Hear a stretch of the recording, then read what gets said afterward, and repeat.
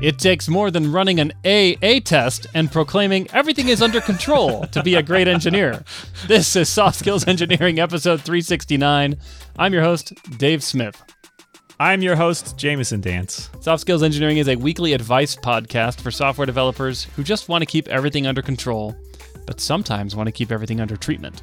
I don't eat the same thing for breakfast every day because I'm boring. It's because I'm running an AA test. I'm just trying to keep everything under control. Yeah. I didn't not change my shirt because I'm a slob. No, it's very scientific. I have actually, in a former job, we did an AA test because we were suspicious about the pipeline that was doing the statistical crunching to assign significance to things. How many of these originated with a question, that can't be right? Well, we did an AA test, and they were quick to point out, something clearly significant here. And then we had to tell them, actually, we didn't change anything. So you tricked the experiment infrastructure team. I'm pretty sure it was because we wanted to do something, and there was a test that showed a teeny tiny decrease in some metric that hit some threshold of significance, and we were like, that can't be the case. We basically used it to challenge the idea of A/B testing. It's really beautiful, actually. I mean, that is really amazing. I had never thought to do an AA test to test your A/B testing framework, but that's really cool. Yeah. It's one of those really clever That's not what this is about. All right, sorry. Everything's under control. Let's get back to the show. Dave, do you want to thank our wonderful... No, I do.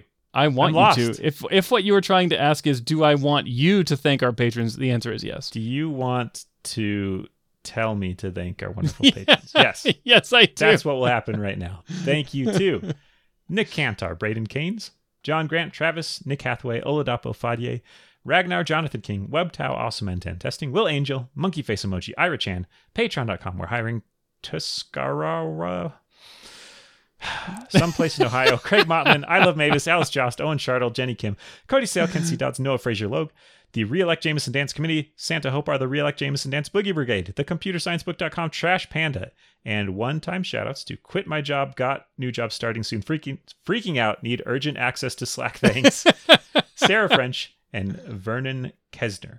Thank you so much. Oh, thank you so much. We appreciate it. You keep the show going. You pay for the copious amounts of delicate and fancy cheeses Dave requires to maintain his decadent lifestyle, which is a requirement for doing the podcast. It keeps my voice fresh for this microphone. Yeah, coat it. That throat is coated in cheese all the time. The syllables just flow out. It's so smooth. If you contribute any amount, you get an invite to our Slack team. So it's coming. Quit My Job, Got New Job Starting Soon, Need Urgent Access to Slack. We got you. And if you contribute enough, then we'll shout you out one or many times, depending on how much enough you do. I'm actually tempted to go and give Quit My Job, Got New Job Starting Soon, Freaking Out, Need Urgent Access to Slack. Thanks. An early invitation to our Slack community for that name. They did say it was urgent. All right. I'm gonna make that happen right now on the air. There we go. Okay. When you hear this later, just know you Quit My Job, Got New Job Starting Soon, Freaking Out person. You got early access. All right.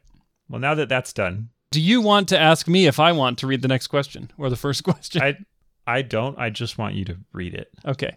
All right. This comes from an anonymous listener who says, my employer offered me a retention bonus after... And here comes a bulleted list of 5 things. Number 1, the CTO left 2 weeks after I arrived. Number 2, 2 weeks later, 1/4 of the staff was laid off. Number 3, 2 weeks after that, the COO left. Number 4, 2 weeks after that, 2 board members resigned. And number 5, 3 or 4 weeks after that, the director of engineering left. What does this mean? What should I look out for? Oh my God. What should I look out for? I like that. Yeah, what should you look out for? Screwed up this company. What'd you do? Look at this high impact. I'm just going to, on your LinkedIn, just for this one, just wrote, made a huge impact on the company at all levels. Cut costs by millions. Oh my goodness. Even the board of directors. Good work. Well, I believe what it means is the company is going out of business. That's possible. Oh. Yeah. What do I look out for? This is really scary. Your paycheck bouncing. I don't know. That's your first sign. I just have this image of a software engineer picking up a paper paycheck from the front desk on their way out of the office. Do-do-do. Just going to walk. I'm actually just going to skip and whistle down to the bank.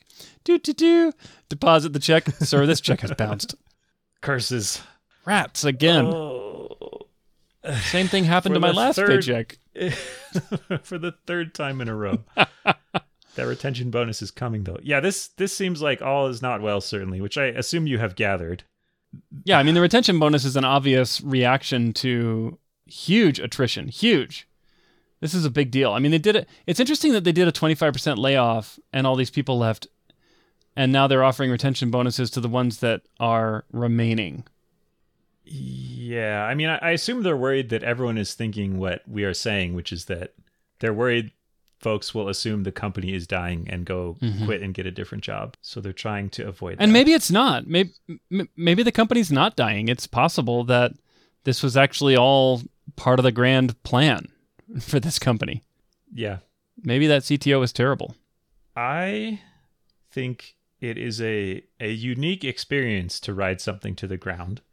And if you are a paid employee, you get to observe it from a bit of a remove. I mean, you still are invested in the success of the company and theoretically kind of want it to do well. Maybe you have some equity. You're not like a co-founder. You're not an investor in it, though. Mm-hmm. So if the paychecks are still arriving, then you kind of get a close-up view of like a volcano erupting or something. That's kind of cool. Yeah, I think it would be interesting if I felt pretty secure in either the money continuing and me having enough warning to know it wouldn't, or my ability to quickly get a different job. Right.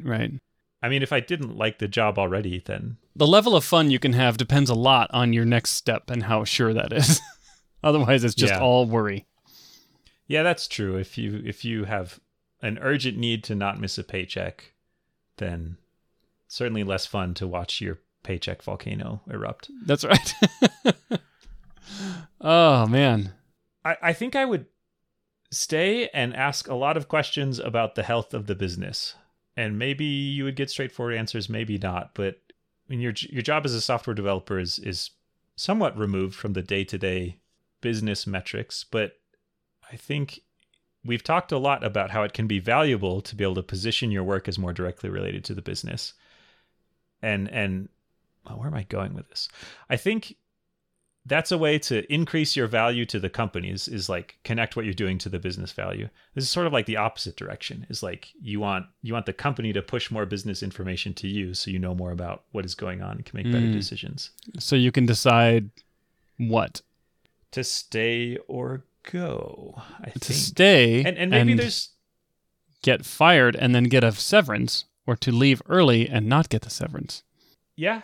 I mean, that's I think you're saying maybe the folks who were laid off got severance.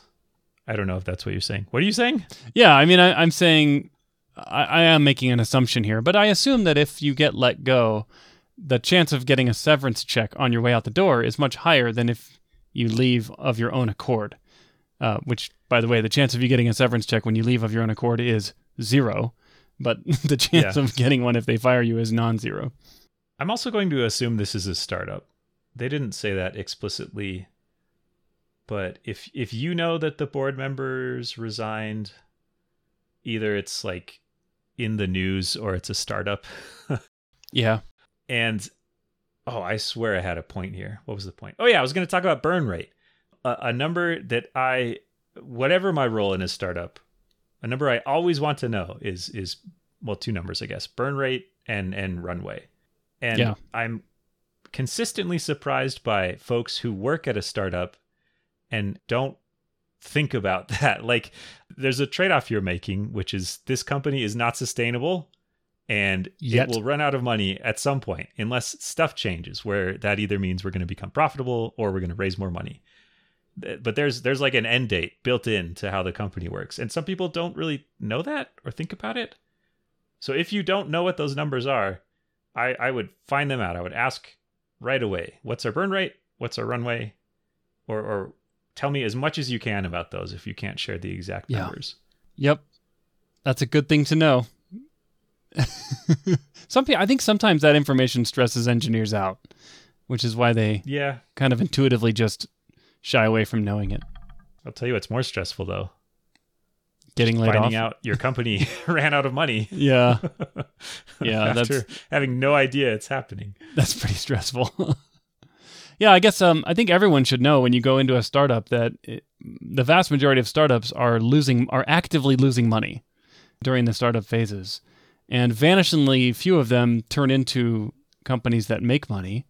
And by definition, if you lose money for long enough, you will stop existing because it's very rare for a startup to pivot to a charity where everyone is a volunteer and they keep working. Maybe there's a scandal here. I mean, we've been talking about the health of the business. Maybe like the co-founder murdered the other co-founder and all these people are finding out one by one and leaving. And leaving. The CTO. It's like it's like Clue, the movie, you know? Yeah. Maybe they're actually being murdered. Laid off is a euphemism. Even darker than what terminated it is for. Yeah. What did you think it meant? You have stumbled onto the set of a murder mystery unfolding in real time.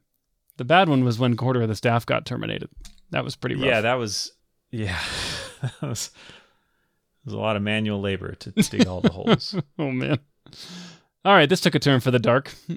Would you negotiate your retention bonus? Yeah, sure, why not? They're offering a retention bonus means they're like you have some leverage here that you might not normally have as just an employee of a company who wants to stay at that company. I mean, just for future reference, Jameson, if you ever feel inclined to ask me, would you negotiate? You don't even have to finish the sentence. The answer from me is pretty much always yes. Would you negotiate? Wait for it. I don't know. I can't think of anything. I was hoping for something good. I don't know. The length of the handshake when you see someone in person for the first time.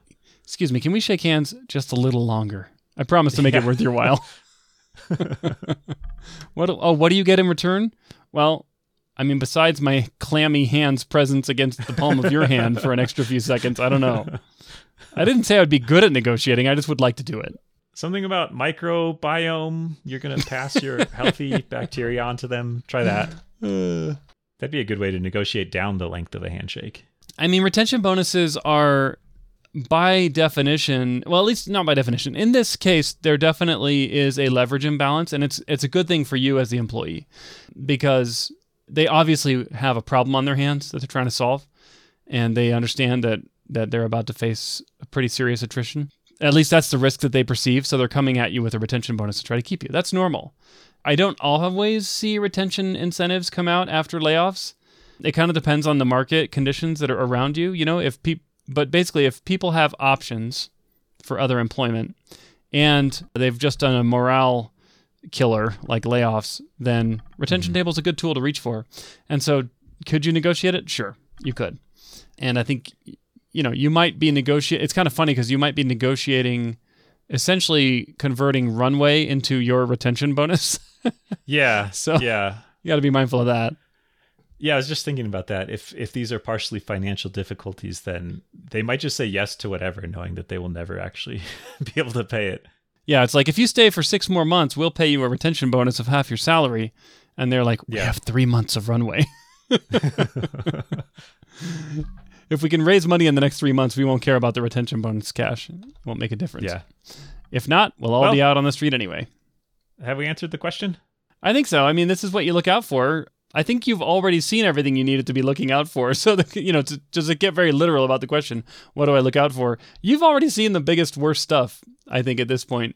Now just watch for paychecks to start bouncing. I think that really is the next thing. Yeah. Good luck.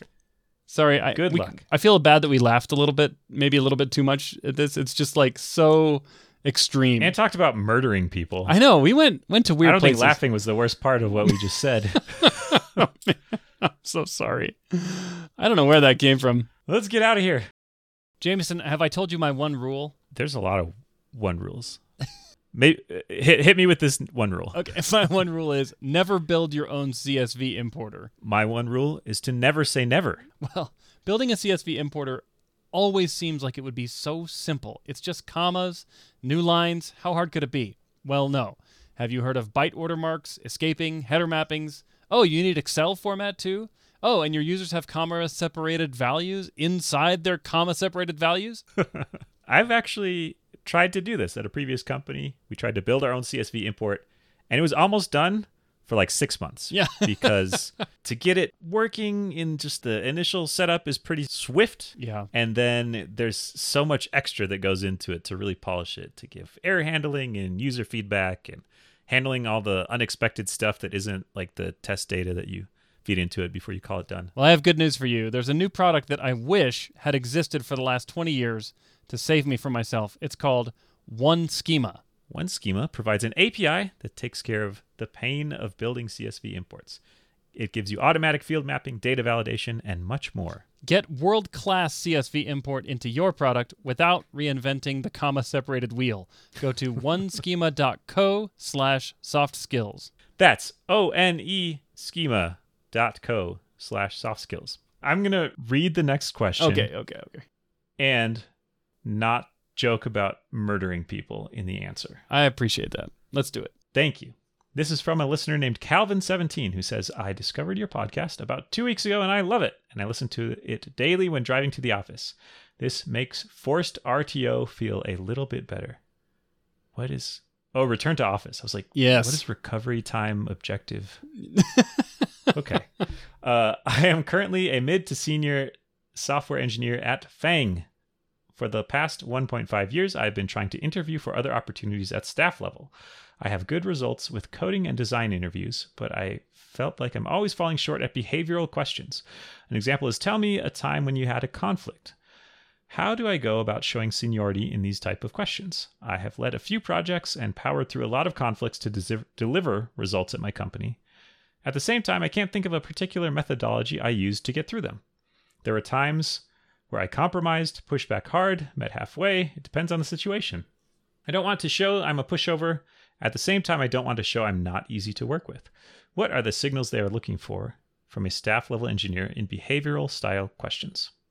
Good question. We haven't really done a lot of interviewing questions recently, like kind of how do I interview well? Yeah. So this is good. Timely. I think there's a lot of people interviewing now too, so this is a good one. Yeah. Well, we should cover the basics first of all, which is try to make yourself taller. Try to position yourself so you are vertically higher than the interviewer.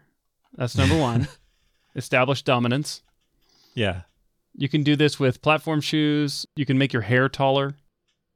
Bring your own office chair that just goes way up. Yeah, just exactly. Goes comically high, like 8 feet off the ground. Maybe bring another chair for the interviewer that's really short. Then maybe like 6 inches down. Just here, sit here, please. Yeah. Okay. Those.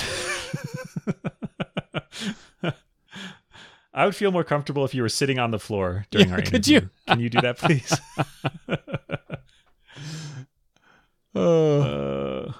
Maybe tell me about a time when you've had a conflict. Maybe just role play a conflict right there. Maybe create a conflict. Like, no, I will not tell you about a time I had a conflict.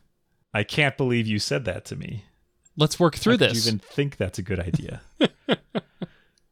Yeah. Let's work through this shows you can do it instead of just fighting them. That's probably better. Yeah, exactly. Then at the end say, not only am I good at working through conflicts, I can create them and resolve them. At will.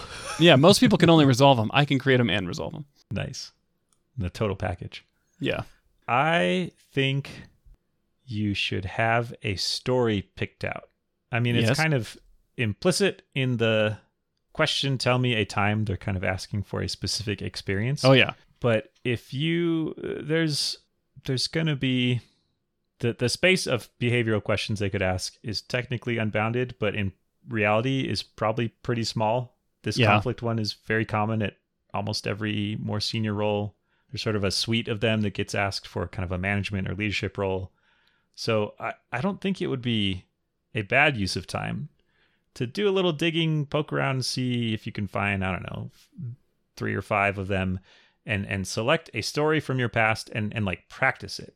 Think about explaining that story to someone else of a time when you did this thing.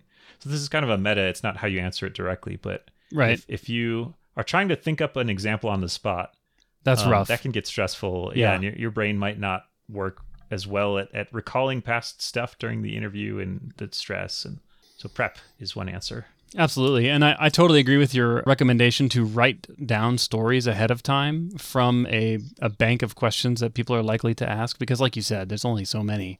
There's probably 50, honestly, in the universe of commonly asked behavioral questions.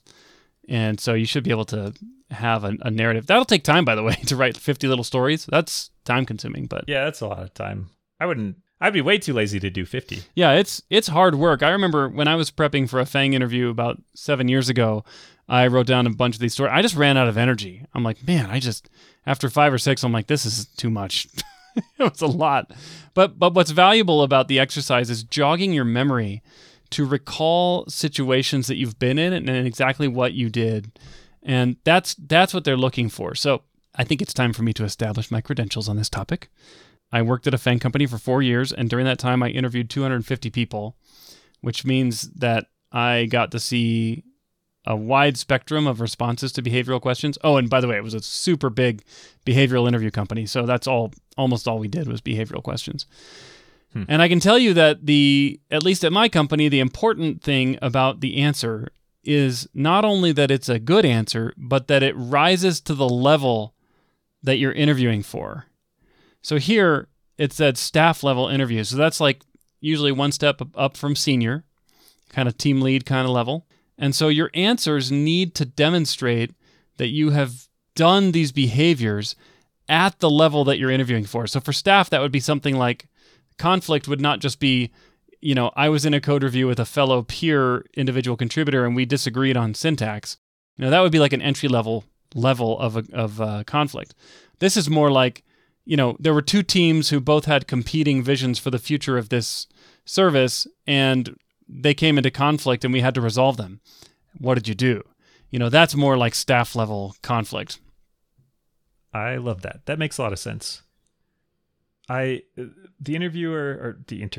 question asker said, basically, I've done it differently each time. There isn't like the one response I've had to conflict.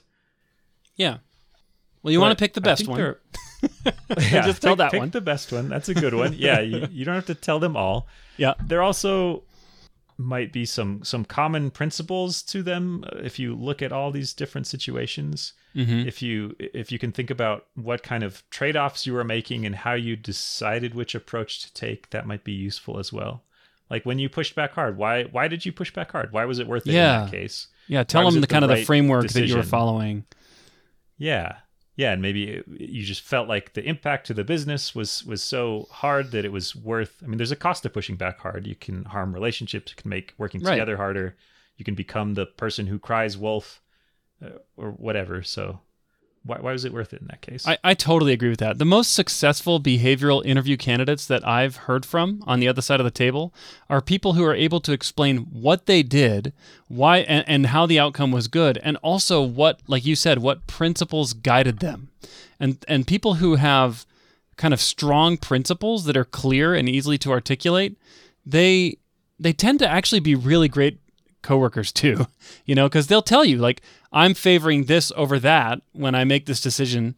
And it's like, oh, great. Now, not only do I know what decision you made, but I also know why you chose that. And for some reason, that's very, very comforting to the rest of your coworkers, I think. And especially comforting to interviewers because they can kind of get a glimpse into the machinery. It's almost like a self-describing neural network. You trust the neural network's results, sort of, but when it can explain why it came up with those results, which they don't do a good job of, generally, you trust the results a lot more. Yeah, I love that. Yeah, it's a lot more comforting to hear why, and that helps you predict kind of what might happen in different situations than to hear, well, my principle is I just think of the right thing and then do that thing. Yeah, exactly. Exactly. Another thing I'll suggest is that giving a weak answer is worse than giving no answer to this question. So, for example, if you say, I had a conflict with someone, I I yelled and screamed and stormed out of the room and it's still not resolved to this day. That's worse than just saying, I can't think of any examples of that. It's kind of like your wrong answers will penalize you in these behavioral questions. So just don't even go there if you don't have a strong answer. It's like no answer is like -1. A weak answer is like -5. Yeah, exactly. Exactly. Is what you're saying. Yeah, and back to the leveling thing, if you have examples to these behavioral interview questions, but they're at the wrong level, that can also harm you. I can't tell you how many candidates I saw. Probably 60 or 70% of the candidates that we recommended for hire, we recommended at a level lower than they interviewed for. And that's because we were able to see good answers to behavioral questions, but they were at the level down. The scope of impact wasn't big enough for the level they were interviewing for. So we suggested higher, but at a reduced level. So if you're going for staff, make darn sure that you're only sharing staff level behavioral question answers. I'm glad you're on this podcast. You have expert advice on this. Well, I'm always glad. But it was hard earned. Yeah, I haven't given a lot of behavioral interviews actually, but I have done them in my own interviewing. One more thing I will offer is another replacement for prep is interviewing a lot. And That's true. You get to go through the exercise of thinking up these answers in real time in the interview. And for me, at least, it was much easier to kind of, once I'd done some practice, even though that practice came in earlier interviews. I was kind of used to the flow and had some examples picked out that I had gone to earlier. And so that can be a replacement for practice. I agree. In fact, I think practice on your own. I think real interviewing is the best practice. And that's why for many years I would go and do job interviews just kind of for fun. Just see what's out there on the market, interview at other companies, see what their process is like, but also build up valuable experience. And the most valuable experience is tolerance for stressful interview situations. That is the most applicable interview experience. Yeah, it is. From interviewing, you learn to get better at interviewing. That's the most directly transferable skill. That's exactly right. Maybe you get a little better at some work stuff. We assess the candidate, and we have determined that they are an excellent interviewer. We assess their interviewing skills. I think you could shortcut a lot of hiring processes if you just said that. Yeah. Because I think that is what's happening a lot of the time. Yeah, you're assessing their interview skills. So we should probably cover the STAR acronym. This is the go-to acronym for how to handle behavioral questions. But I like to cut one of the letters out. Let's see, what is it? Okay, why don't we go through the letters, and then there's one I always like to cut out because I think it's redundant. But STAR. So STAR is a guide for how you answer a behavioral question. So the S stands for situation, which means you explain the situation you are in. This needs to be brief. You don't want to spend 20 minutes just setting up the situation. T stands for task. Yes. And this one I think is redundant because the next letter, A, is action, and I think task and action are basically the same thing. It's like basically what did you do in the situation? And then R stands for results, which means what happened as a result of your action. So I would actually call it the SAR method. Okay. Situation, action, result. What was the situation? Why was there a problem? What did you do? And did it work? And then the results section is probably the most important because it's very hard to judge someone's actions if they were good or bad. But if there are results that speak for themselves, and we increased productivity by 27%, that result really tells all the story you need. And again, the result is where you need to have the level of scope that you're interviewing for. So if you're interviewing for a staff or more senior position and your result is, and I got my editor to work finally, it's like, well, that's not a senior thing because you're not influencing other engineers. But if the result is, and everyone on the team cut their cycle time down by 45% on all new tickets delivered hereafter, that is a staff level result because it affects the whole team. Yeah. And numbers are super powerful. So, which is kind of sad because a lot of really valuable results are more qualitative in nature. But for interview purposes, if you can throw a number up there, it helps the interviewer have this really concrete example of a good outcome that you generated. And then when they go and try to justify their hiring decision, they can just keep going back to that number. Oh yeah, but he reduced cycle time by 47% for a team of 11 engineers. And then you got managers going, 45% times 11 engineers. That's an incredible impact.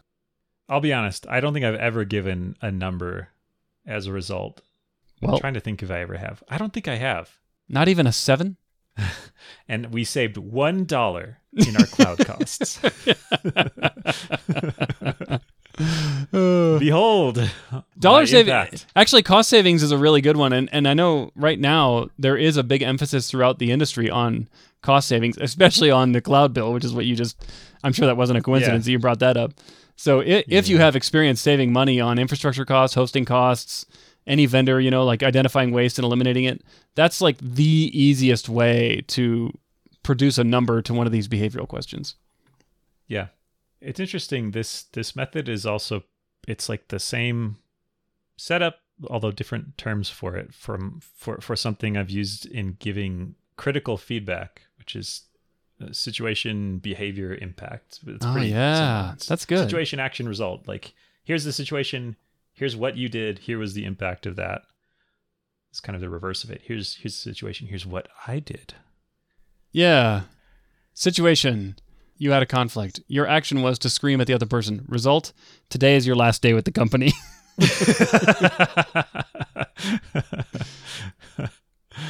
I used the STAR method. Didn't it feel good to get the STAR method used on you? That meant no. I interviewed well. Well, actually, I think this is an argument for the T. The T is what was the goal. Yeah, you're right. I was just looking that up. Towards, so. Yeah, the TAT, like what was your responsibility? What were you trying to do? Yeah. But like, so I guess if you were trying to have it be your last day, then mission accomplished. I guess, yeah, I don't know. I've always found that the T for task and the A for action usually are just the same thing. It's like my responsibility was to fix the bug. So I fixed the bug. And the result was customers were happy. Yeah. So anyway, STAR obviously is better to say out loud. It just sounds better than SAR or STIR. Yeah. I could see the goal being pretty obvious from describing the situation. Yeah. Yeah. The house was on fire. I had a task. Porcupine was trapped inside. Right. I thought you were going to say, my task was to make sure the rest of the neighborhood caught on fire too. Well, there you go. That's where it would be useful to clarify. Okay, so we've covered murder, arson. What else do we need to? What other checkboxes do we need to hit today to achieve our task? We'll have to leave those for a future episode. Okay. Dave, what can people do if they would like their own questions answered? Oh, well, if you really want to do that, even after hearing today's episode, you can go to softskills.audio and click the Ask a Question button. We give you a heartfelt thank you to everyone who does that each week. So many wonderful questions from you. We love reading them. We love hearing from you. And thank you so much for keeping them coming. Thank you. We will catch you next week.